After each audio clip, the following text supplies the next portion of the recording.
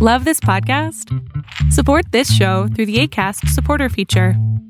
It's up to you how much you give, and there's no regular commitment. Just click the link in the show description to support now. 9,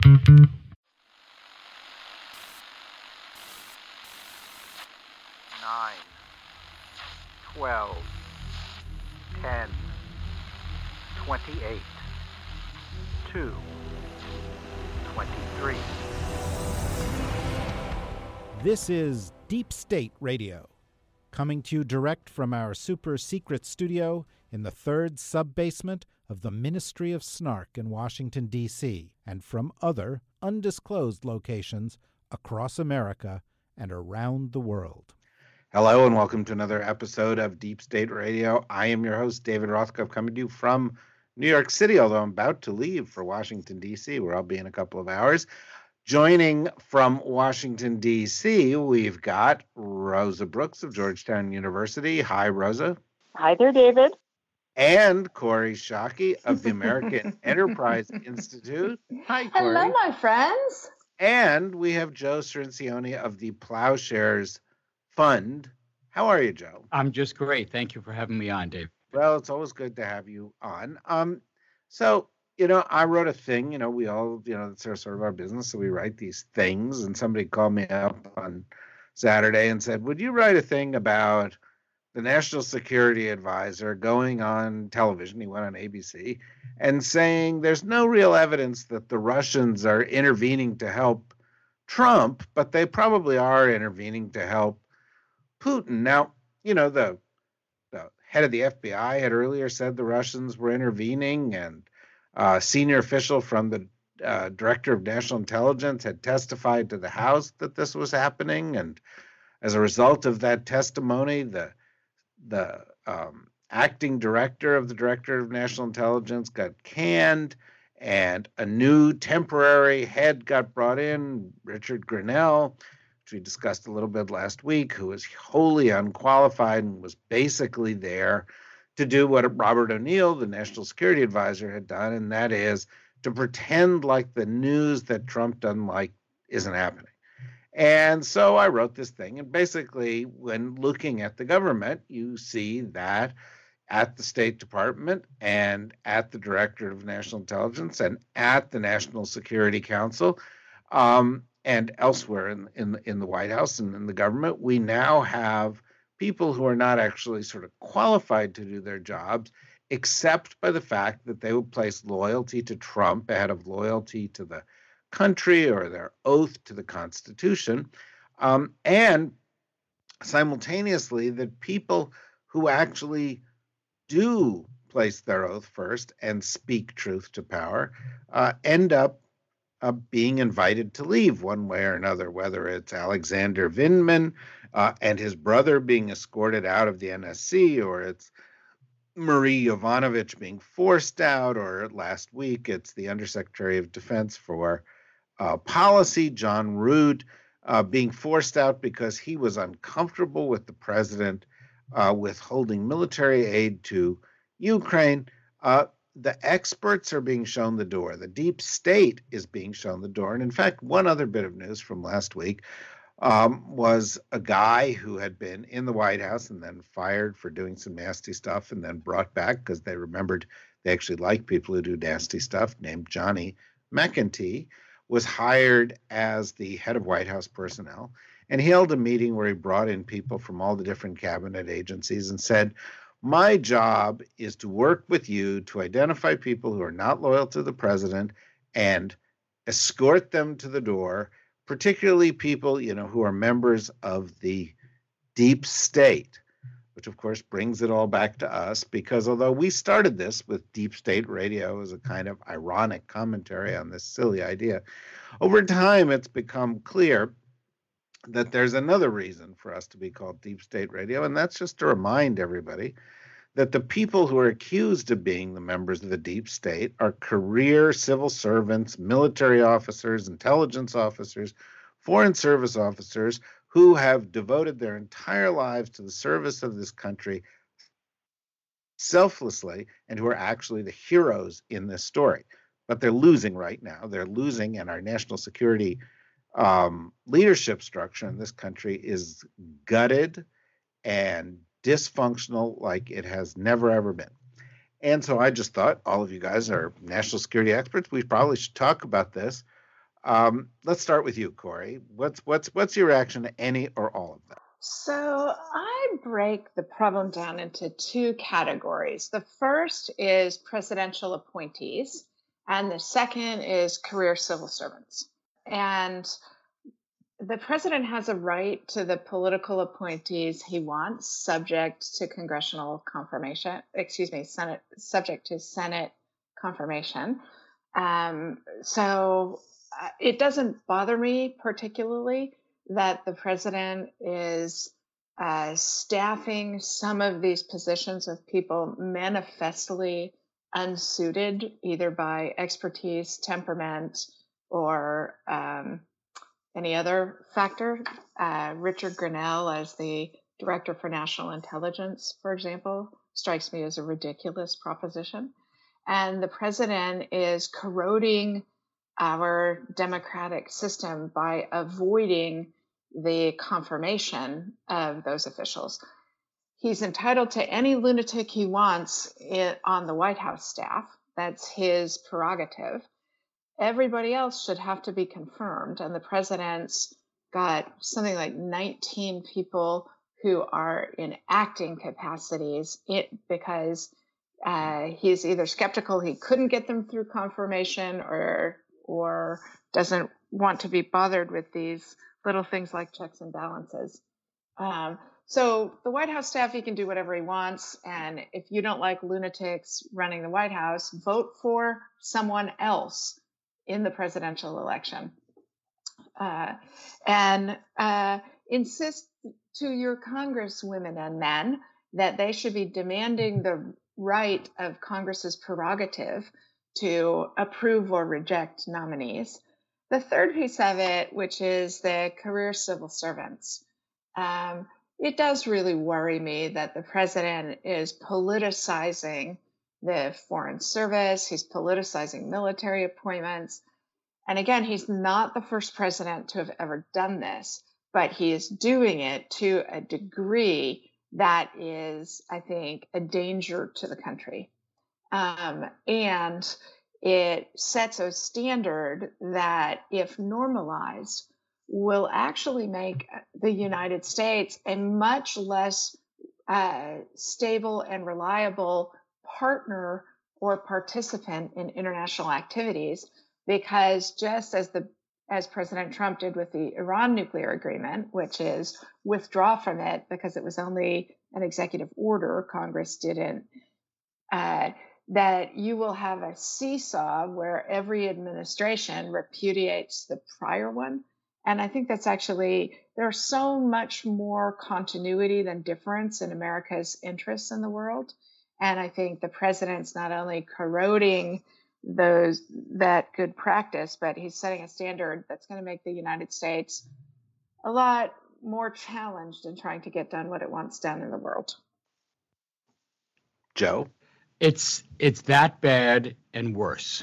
In some ways, Donald Trump has numbed us to his actions with these salami tactics. He starts off by appointing some particularly absurd people to cabinet positions, like Betsy DeVos as Secretary of Education, or Ben Carson as HUD Secretary, people clearly not qualified for the appointments, but kind of qualified. And then you reach this point where you have Richard Grenell, who has zero experience in intelligence, nada, has never done this before in his life, has very little government experience. I mean, his highest ranking position was as a flack for John Bolton when he was the ambassador to the UN. And he's known as a hitman, as a Twitter troll. This is what he does. This is not a person who in any other administration would be seriously considered for an appointment, never would have been ambassador to Germany, for example. Now you put him in charge of 17 intelligence agencies. And we're almost numbed to how absurd this is, and there's nothing we can do about it. because he was confirmed, somewhat controversially, as ambassador to Germany, that you can't stop him from moving into this acting director of DNI post, where he could be for many months, depending on how Trump games the system. And anyone who's serious about this has now written or spoken out about it, and your excellent article in the Daily Beast is a good example. You also have Jane Harman, who represented California in the House of Representatives for many years and was a senior intelligence official on this in the New York Times today, just posted, talking about how this appointment and this so-called house clearing, here's her quote, could damage our intelligence abilities for at least a generation. Recruitment and retention will, of course, plummet, and those officers and analysts left won't have the mentorship or experience to ensure our assessments are based on truth.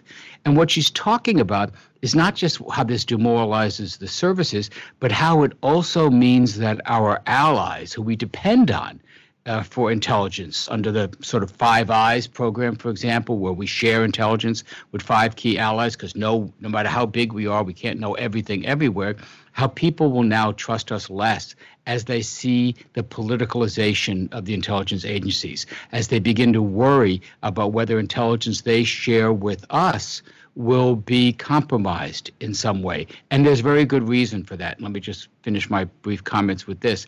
One of the things that worried me the most about what Richard Grenell has done is not just his incompetence and what it says about how little Trump cares about our core national security institutions, but that he is asked to see the raw data underlying the joint intelligence assessment that Russia did interfere, that is, sabotage our elections in 2016, and are trying to do it again. He wants to see the raw data.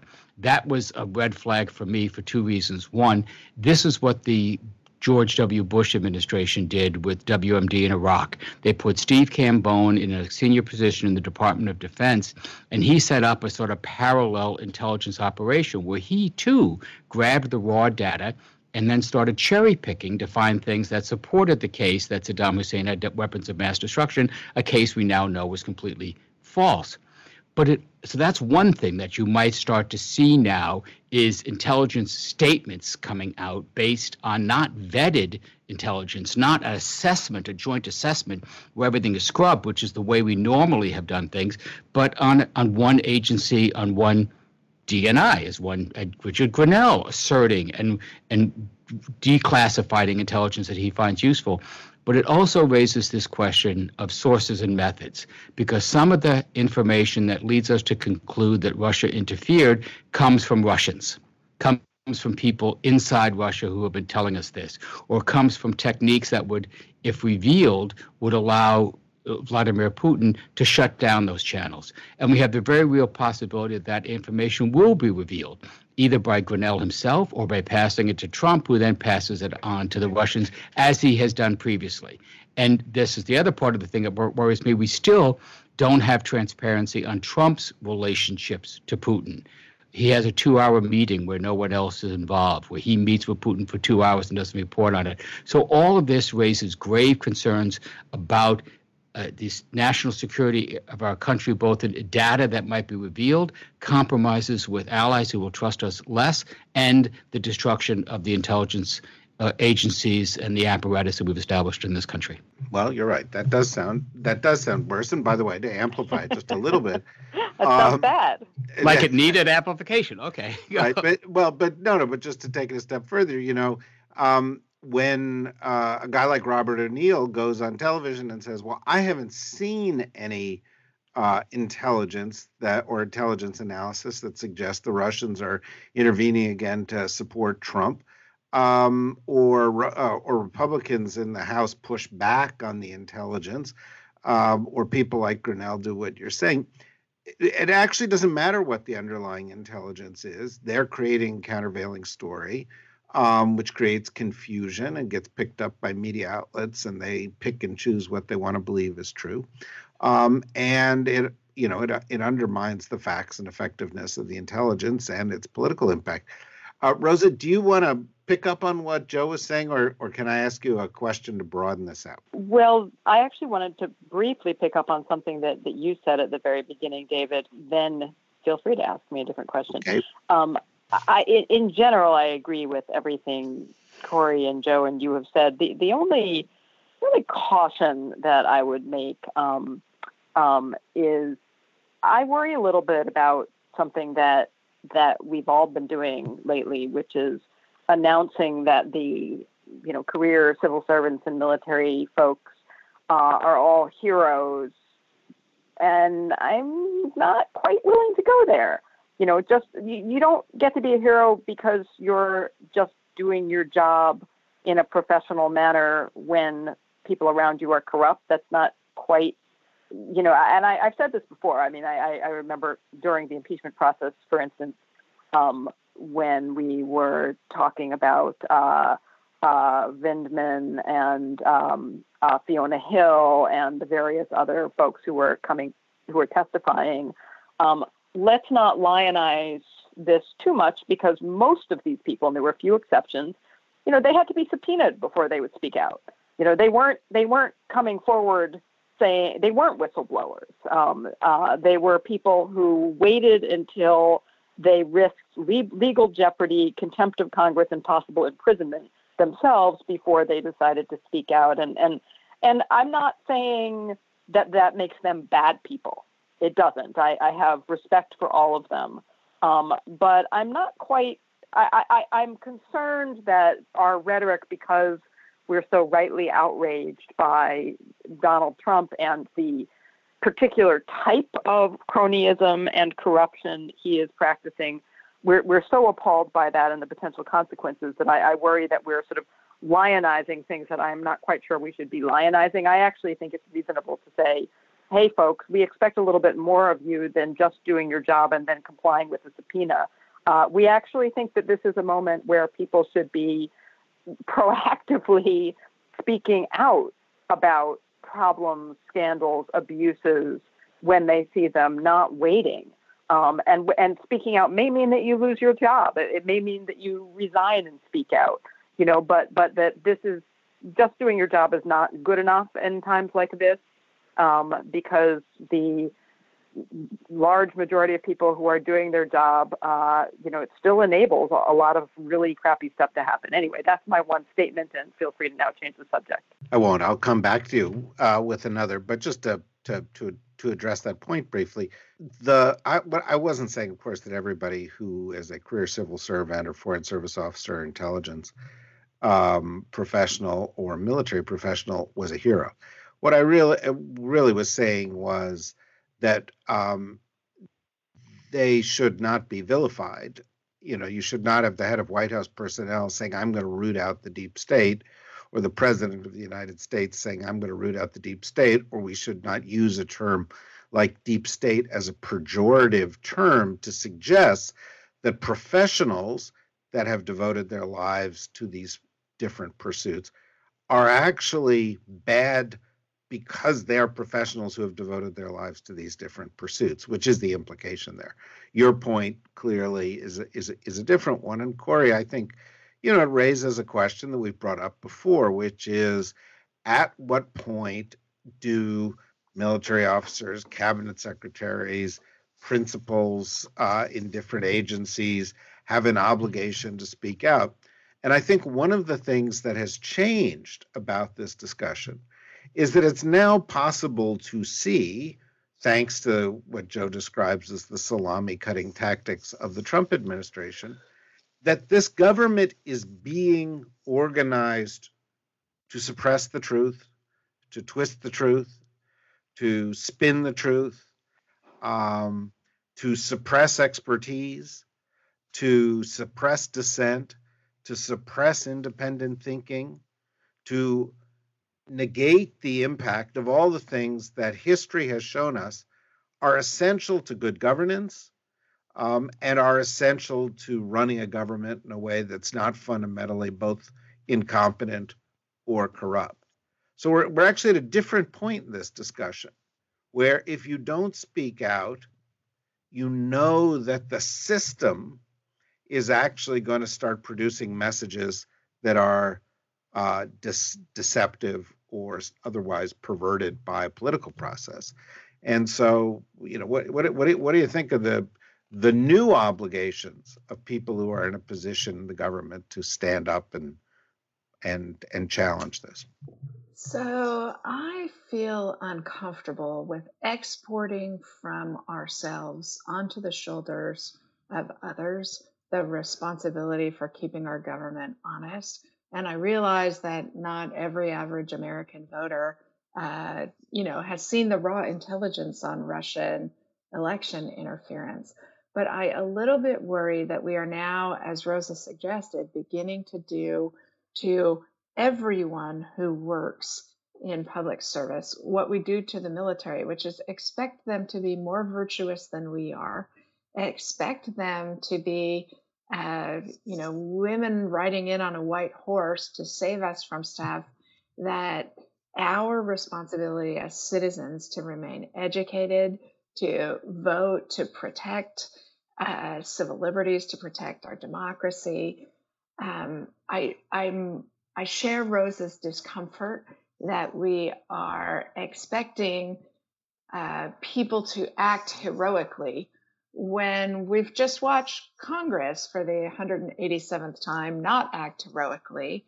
And so it recalls for me a really prescient comment from Andrew Exum during the Iraq surge of 2006, where he complained that any strategy that requires enlisted soldiers to be geniuses and act with elegance will be a failing strategy. And I worry if our strategy for retaining democracy in America is expecting every civil servant whose livelihood depends on not being the one who gets rooted out by that White House list to be our savior, that's not a good enough strategy. Well, Joe, what then? What then? Let me just deepen this just for a second. What you write about so eloquently in the Daily Beast is that this is not just a matter of seeking revenge on opponents or getting out what he sees as the snakes in the deep state. This is about clearing house to remove obstacles to what he wants to do. Greg Sargent in the Washington Post is writing about this in exactly the same way that you do, David, that this is a purge to clear people who might stand in his way for his further corrupt purposes, for what he wants to do now.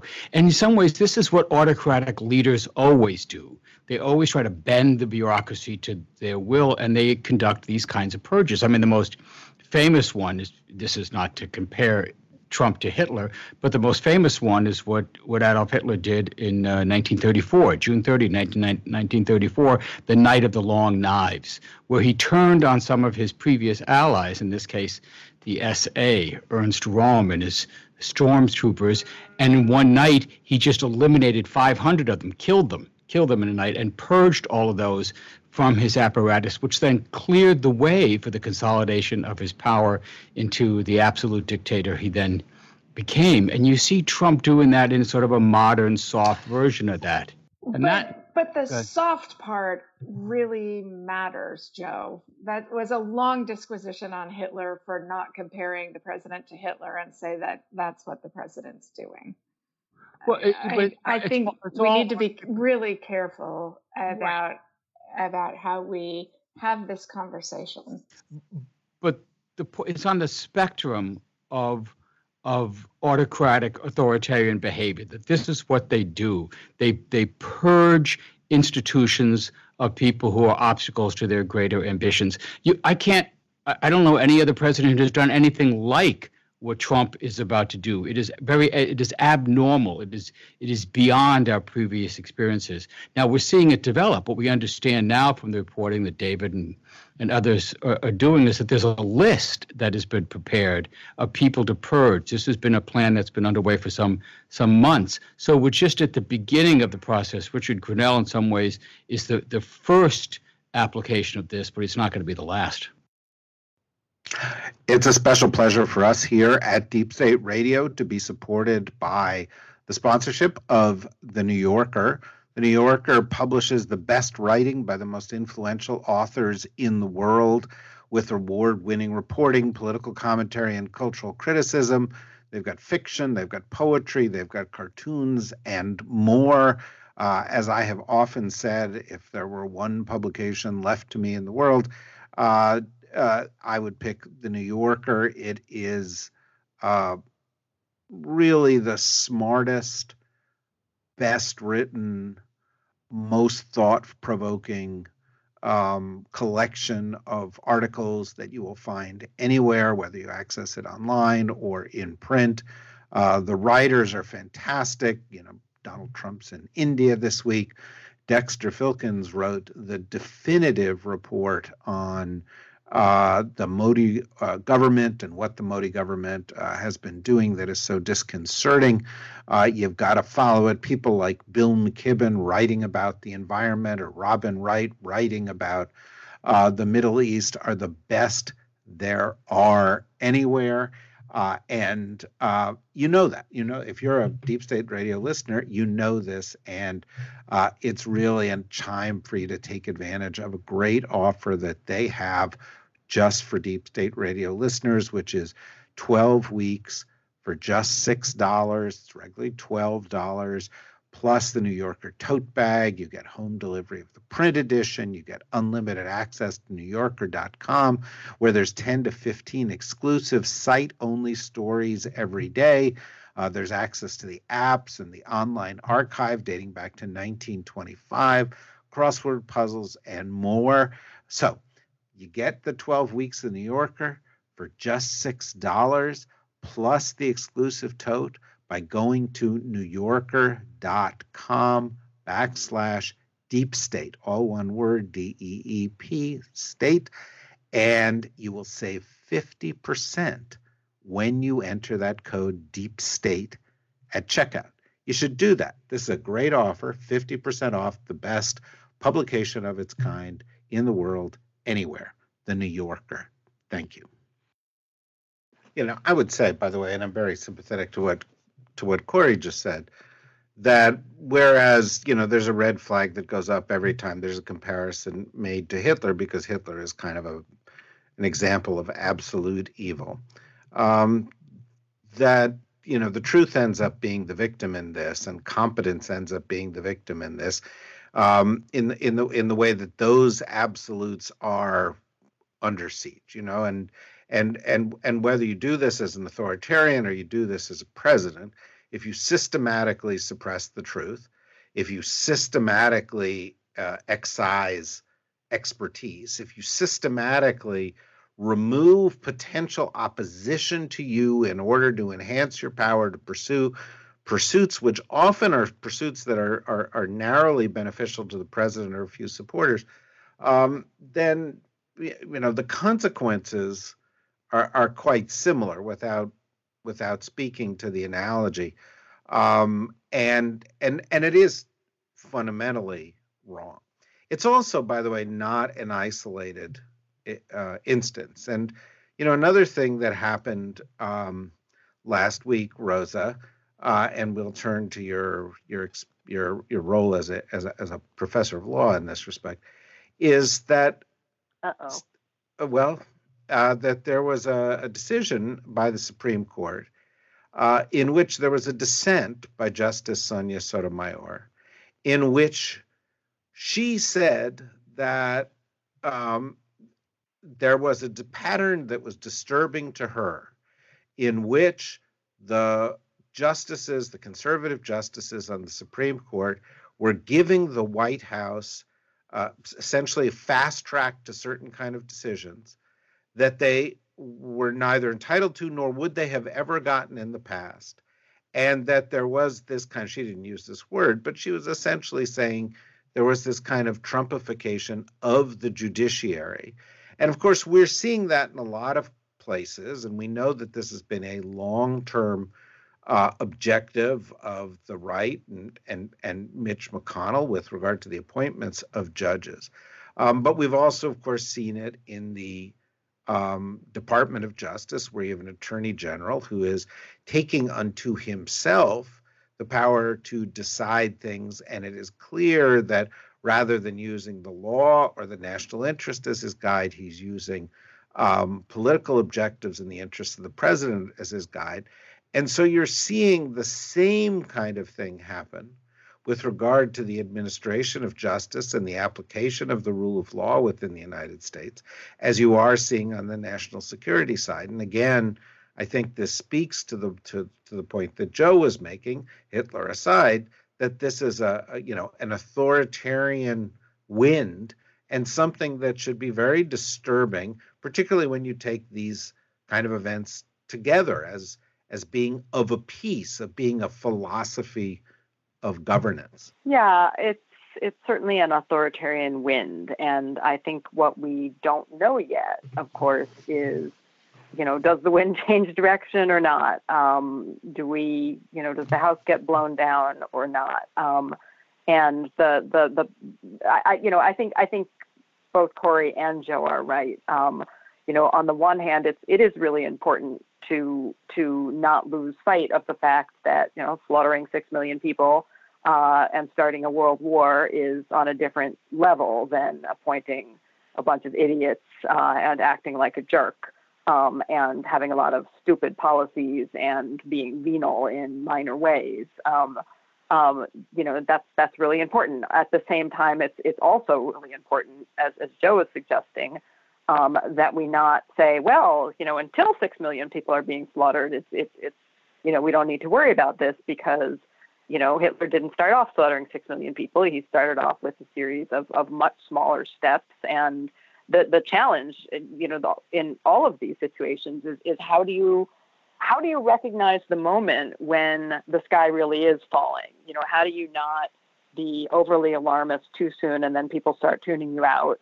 But how do you also not get lulled by, it's just one small thing after another and no individual thing is any more outrageous than the last thing. And then next thing you know, you wake up one day and, you're in a world of total horror and where are we on that? Are we moving in that direction or not?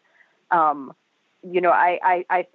do think that we have every reason to be really, really concerned about the direction things are going in the country, both in terms of what Trump himself is doing, in terms of the national security establishment, the judiciary, but also in terms of the sort of overall mood in the country, increase in hate crimes, increase in media outlets that are acting like they are agents of particular parties or ideologies or individuals. All sorts of measures suggest that we are moving. We're seeing the sociologists and historians and human rights experts who track early warning indicators of atrocities worldwide would say we're seeing a lot of those early warning indicators here. The stuff that doesn't necessarily mean you're going to get to atrocities, but that you tend to see as precursors in societies that do get to those atrocities. And we have to figure out how to take that really, really seriously. It's really hard. It is really hard to know how to respond because, even when you think about the judiciary, there have been plenty of moments in American history where the judiciary, including the Supreme Court, has pretty much folded and has been a vehicle for political cronyism and so on. This is not completely unprecedented. The question, when everything ends well, we forget about it and we come up with a sort of tidy story in which everything has always been fine. When things don't end well, we go, oh, look, that was a red flag. We should have paid more attention. We're going to find out, right? That this next election is going to be the test in many ways. Are we able to have a reasonably free and fair election? Are we able to have, not have sort of mass scale voter suppression or violence or interference in the election itself in 2020? Are we able to have an orderly transition that is peaceful and orderly if there is a change in power? Are we, if Trump is reelected, do we see him another 4 years of same, or do we see him dramatically accelerate the sort of quasi-authoritarian things he's doing now? So, we're going to find out, and it is on all of us to try to do what we can to minimize or prevent the likelihood that things go really, really bad, which could happen. Yeah, it could. Corey, you may want to pick up on some of this because some of it was in response to what you said. But I would add that, one of the things that we keep hearing from people is, well, it all comes down to November. The Congress isn't going to serve as a check.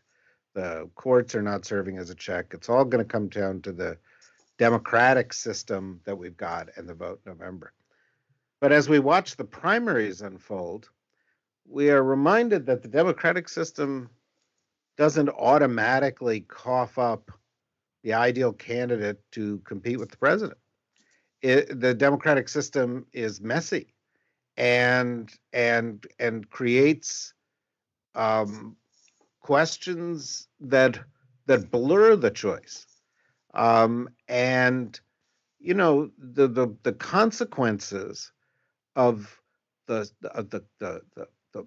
approach to government that we're talking about here with regard to the national security community or to the judiciary being re-energized by Trump re-election in November does get us into much darker territory. And so I'm wondering what your thoughts are on that.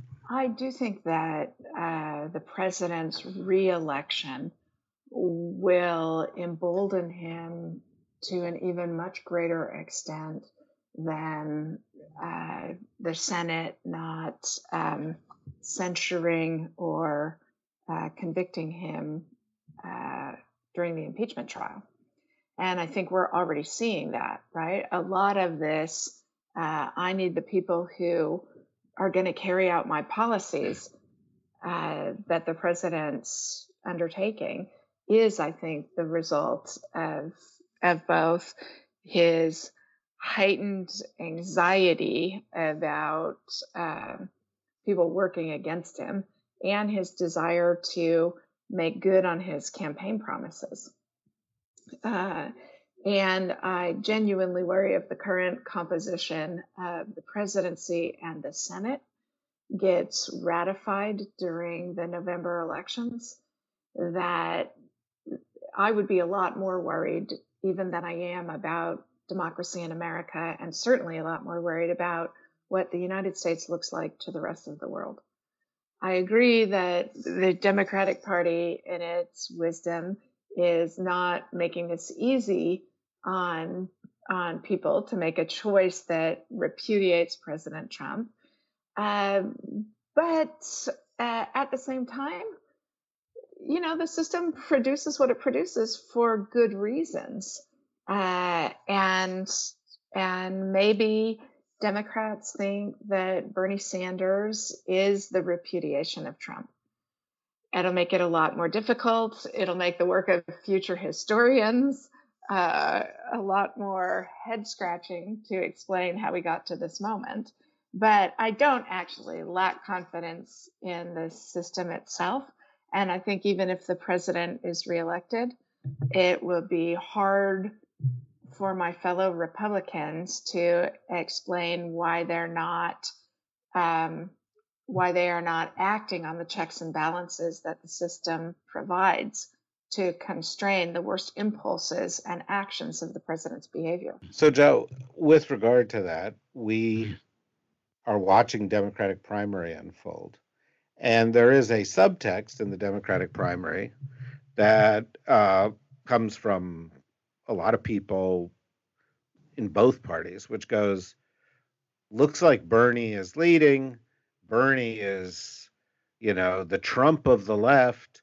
Bernie is a populist, and we're trading one kind of narcissist for another kind of narcissist. And frankly, to me, this rings a little hysterical. Corey just brought up something which I think is important and deserves more thought, which is, there are a lot of people showing up to vote, including a lot of young people, who may well be thinking, I want to pick the guy who's least like not just Trump, but least like the establishment that has gotten us to this place. And of course, the case with regard to Bernie, and I've not been a Bernie supporter, but I I would vote for him, but I'm not a Bernie supporter. The case with regard to Bernie is, if he were in any European political party, he'd be seen as a centrist, maybe slightly the right of center. He doesn't advocate a single policy that is not under 80 years old at its core, whether it was a Roosevelt policy, a Truman policy, or a policy that's been embraced by literally every single one of our allies in Europe, the people that we've pledged to fight to support. This contrast of Bernie as the Trump of the left seems to be a bit over the top to me. How do you react? I completely agree, and just for purposes of complete disclosure, I've worked to advise Senator Sanders in the previous campaign, and after. I've also worked to advise Senator Warren, but this is completely independent and I do this on my own time and not as president of Plowshares Fund.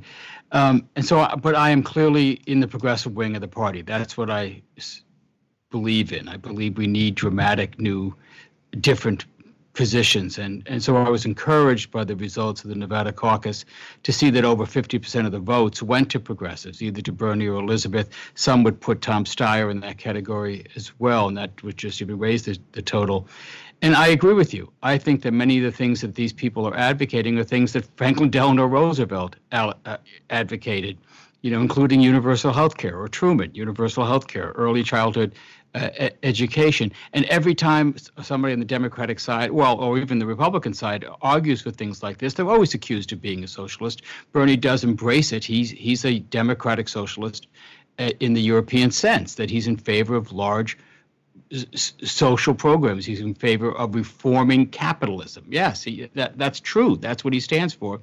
But the thing that encouraged me the most was the kind of voter response he got to this message, and looking at the exit polls of what people wanted, and what they voted for was a candidate who is articulating things that I believe in. What they cared about, Medicare for all, 60% support among the voters. No matter what candidate they chose, 60% wanted that. A repudiation of college debt, overwhelming majorities of the voter wanted that. And at some point, if you believe in our system, you have to believe in the real democracy, like looking at what the voters are saying and what they're telling you, whether you personally like this candidate or not. Bernie's got tremendous appeal. He really demonstrated in Nevada that he's capable of building a multiracial, multi-ethnic, multi-generational coalition. He won all the demographic groups except actually people in my category over 65. He won everybody. And even there, he made inroads. So something is happening here. He's building something. We'll know a lot more in about 10 days. But I am excited by what I'm seeing, that this emergence of a real organized movement, which to my view is the way you take on Trump. You don't elect a moderate who's going to sort of appeal to the middle and try to peel off some Trump voters. You've got to go mobilize all those people who have been outside for most of their lives, the voting apparatus. And so it was very encouraging to see so many new voters show up in Nevada. We'll see if that pattern continues. You just support Bernie because he would make you feel young by comparison. I'm used to having presidents older than me. Exactly. Believe me. I understand that.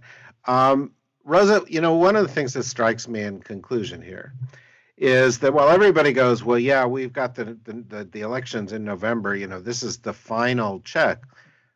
It is actually the final check, right? There are supposed to be other checks. There's supposed to be the co-equal branches of government check, and that one's gone. There's supposed to be the independent judiciary check, and that one is gone. There's supposed to be the oath of everybody in senior positions in the government to the Constitution, and that one seems to have been compromised.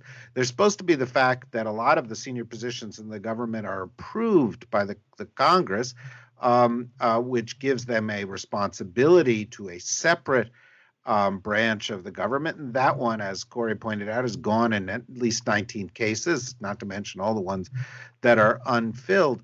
We're down to our last check. And the way the system is supposed to work, it's not supposed to just depend on this one. And I think that is what makes this seem so dangerous. And it seems like these winds of authoritarianism are blowing, approaching hurricane force, as far as I'm concerned. But what do you think about that, Rosa? Well, David, I think as usual you have successfully listed a whole series of depressing things. I do want to chime in strong agreement with you and Joe that Bernie Sanders is not Donald Trump. Trump is not Hitler, and Sanders is not Trump. He is a narcissist, yes. I think that pretty much by definition, those who run for president are narcissists. Find me a candidate for president who doesn't have narcissistic qualities, and I'll find you someone who's only kidding about running for president. He's not my favorite. He's not my favorite candidate. But I also actually really am bothered by the degree to which the media is sort of participating in this. Oh my God, Bernie Sanders, he's an extremist. I was really upset this morning to see in a Washington Post headline describing Sanders as edging towards a takeover of the Democratic Party. Takeover is a term that has connotations of by trickery or force. And Sanders isn't taking anything over by trickery or force. For better or for worse, he's got a surprising number of people so far in the 3 states that have held their primaries have voted for him. That's not called a takeover. That is called democracy. And, democracy does not always produce results we like. I mean, the caveat, of course, to Joe's noting that we should listen to what the voters are telling us is that sometimes voters tell us stuff that's pretty yucky. A lot of Trump voters are telling us stuff too, and some of what they're telling us is that there are a lot of racists in America, for instance. Not all of them, but some of them. So I don't see the voters speaking as any guarantee that what the voters have to say is wise or moral. But I do think that in the case of Bernie Sanders, there are some nasty internet stuff going on from some of his supporters, which I don't like, and I don't think he's done enough to denounce. But he's no Donald Trump. He is not, by and large, he's not engaging in dirty tricks. He's being the same Bernie Sanders he has been for decades, completely unabashedly. And that, it turns out, is really appealing to a lot of voters. Whether it will be appealing to enough of them to catapult him over the threshold to become the Democratic nominee remains to be seen. But I think that he and all of the Americans who are moved by his views should be, treated as what he is. He's an intellectually and politically serious contender for the Democratic nomination. And if it's enraging to the media that someone who they previously wrote off is doing that kind of speaks more to their flaws than to the flaws of Bernie Sanders or anybody else. I'm still concerned that he's the least likely of the Democratic candidates to actually win a head-to-head contest against Trump. But I don't see it as somehow a bad or unfair thing that he's doing well at the polls at all. I think, going back to your question, David, as I said, not to be overly apocalyptic, because things could all turn out fine, and then we'll all look like a bunch of hysterical alarmists. And I'm actually quite willing to live with spending the next decade having people tell me I was a hysterical alarmist if everything turns out well. It's a price I'd be willing to pay. But yeah, the election and the transition are kind of the last tests. And what lies after that? Well, historically, what lies after that is civil conflict. And that is definitely not a place that we want to go. So I sure hope that I sure hope that those last remaining vestiges of commitment to the process will hold, because I'm, quite terrified at the possibility that things really would fall apart, that we would have a contested transition one way or the other in which we get either side, frankly, calling for potentially violent civil resistance. And I think that that's a real possibility. I don't think it's anything close to a foregone conclusion. I think it is still more likely than not that we do kind of get through this somehow or other. We kind of stagger through this peacefully with a bunch of scars, but that's it. I think everyone should be plenty afraid. It's probably not possible to be too afraid right now. I think you guys have covered this expertly, as you always do, and certainly the issues that have been raised with regard to the national security community and the judiciary are things that we need to keep an eye on, even over the course of the next several months, regardless of the consequences of the election. We'll keep talking about these issues and continue to hope that you will join us back here. Go to the DSR Network for more information on what we're doing, thedsrnetwork.com. And we'll be back later this week with another podcast, and look forward to talking to you then. Thanks to Joe. Thanks to Corey. Thanks to Rosa. Bye-bye.